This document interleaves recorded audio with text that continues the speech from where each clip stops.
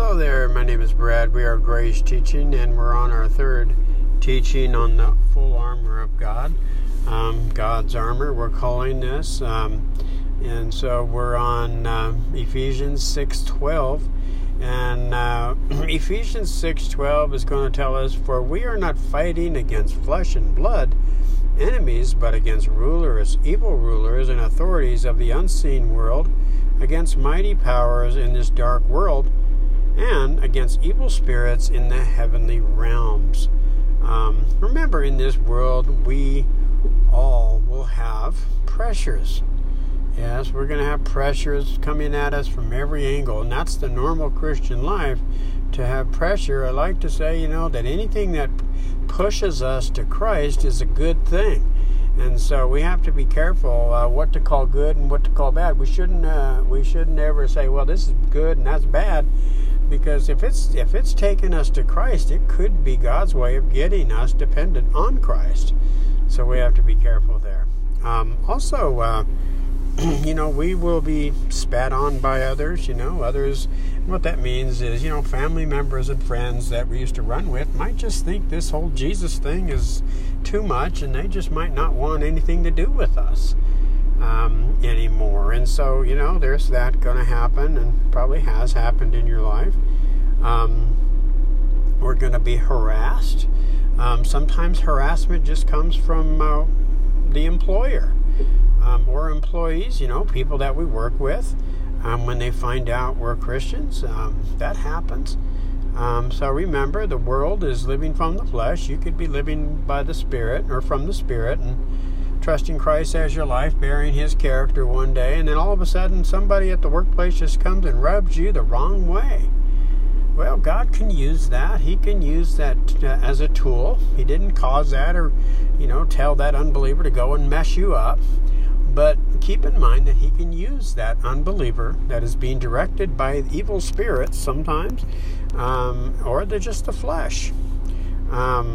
And they're persuading, enticing, and tempting people and getting them off Christ. And so that happens. That's happened to me personally, where I've been taken away from Christ and put on them. And so, that's a rough season and rough thing to learn. Sometimes we'll be perplexed. All of this is the normal Christian life, and the Scripture's telling us that He who began a good work will complete it until the day of Jesus Christ. So keep in mind, folks, that we are being discipled. Discipleship is tough because it's causing us to be dependent on Christ. And so sometimes we'll be perplexed. We're going to be like, well, I don't know why this is happening, but it's happening, and so, well, amen. Let it take me to the Lord, okay? There's those seasons where we just don't know what God's up to, but in those times we need to remember Proverbs 3:5, trust in the Lord. Lean not on your own understanding. Sometimes we get angry at situations out of our control. Does that ever happen to you? Are you ever uncomfortable when things are not, or when things are out of your control? Most of us would say yes. But when we're trusting Christ, guess what? We're going to answer differently to that question. We're going to answer, no, I'm not uncomfortable when things are out of my control, because I'm not in control, Jesus says. So remember that. And so knocked down, sometimes we'll get knocked down. But keep in mind, it's not Jesus. It's not us they necessarily don't like. It's Jesus. Remember, whoever's joined to the Lord is one spirit with Him. Okay? So, but remember, in those times, whenever we get knocked down by the world, remember the Lord says, I'll never leave you, I'll never forsake you. So let's get up and let's go again. I am always with you. Okay?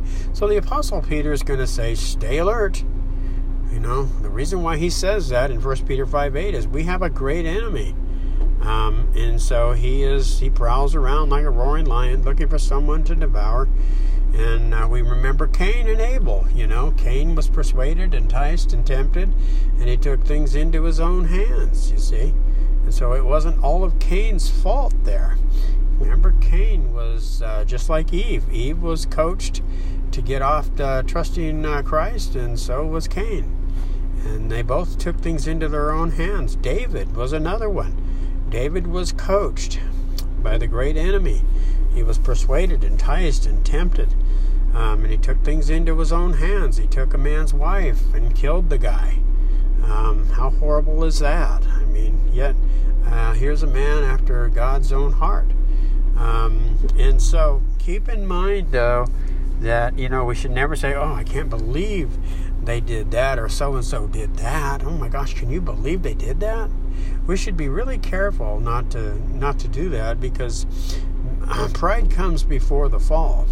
And so whenever I say, I would never do that, guess what, folks? Pride just shot up, and guess what? You will do that. In fact, you might do worse. So be careful. So knowing how the enemy works in these times will help us live over and above this great enemy of ours. And so keep in mind, the great dragon, the ancient serpent called the devil or Satan, the one deceiving the whole world, was thrown down to the earth with all his angels. And how's he deceiving the whole earth? How's he deceiving the whole world? Well, he's getting everybody to live independent lives, isn't he? 2 Corinthians 11:2-3, Paul says that I promised you as a virgin, pure virgin bride, to one husband, to Christ, but I am concerned that just as Eve was deceived by the cunning one, your minds might be led astray too from your simple devotion to Christ. And so, that's the way it's going to work. The enemy's going to try to get us to live independent lives. And, wherever the thoughts go, that's where the emotions go. So our thoughts have to be on Christ. The writer of Hebrews tells us twice in Hebrews 3:1, fix your eyes on Jesus. Fix your thoughts on Jesus. Hebrews 12:2. So keep that in mind. Remember, we have the accuser of the brethren that accuses nightly and daily. Okay? Revelation 12:10 says, Then I heard a loud voice shouting across the heavens, It has come at last, salvation and power and the kingdom of our God and the authority of his Christ. For the accuser of our brothers and sisters has been thrown down to earth, the one who accuses them before our God day and night. And so keep that in mind, that he's constantly accusing us before the Father. But one thing neat about having the Holy Spirit in us as our teacher is the Holy Spirit will always teach us the truth and convict us of our righteousness in Christ. Remember, God made him who had no sin to be sin for us, so that in him we might become the righteousness of God. So when we approach our Heavenly Father, we're not only his friends, we are forgiven, we are right, and we are loved unconditionally by him. This has nothing to do with performance or behavior. So remember, Jesus took our sins. Okay? And so we have to remember that grace is trusting Christ. Legalism is a system that says if you obey, then God will love you. Legalism is trying to live the Christian life. Okay?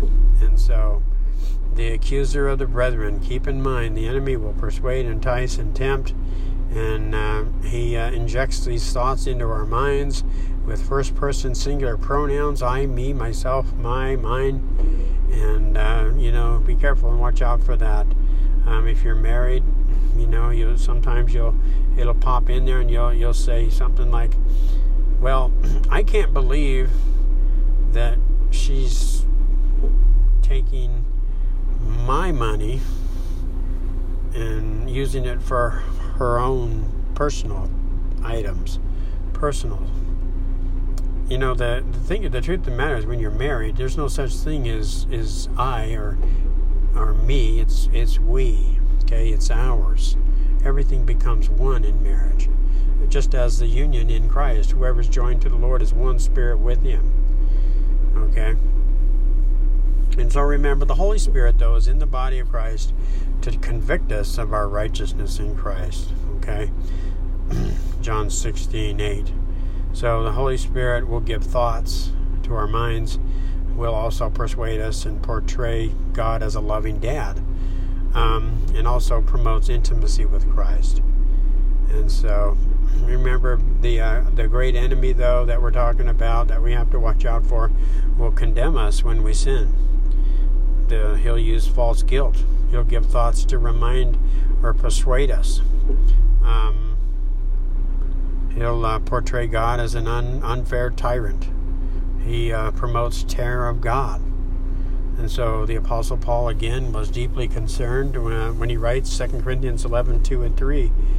I mentioned this earlier, but he says, I am jealous for you with the jealousy of God himself. I promised you as a pure bride to one husband, Christ, but I fear that somehow your pure and undivided devotion to Christ will be corrupted, just as Eve was deceived by the cunning ways of the serpent. So keep in mind, folks, the accuser, the great enemy, has one goal, and that is to get us to live independent lives. Okay? And so we want to avoid that and stay on Christ and trust him today. God bless.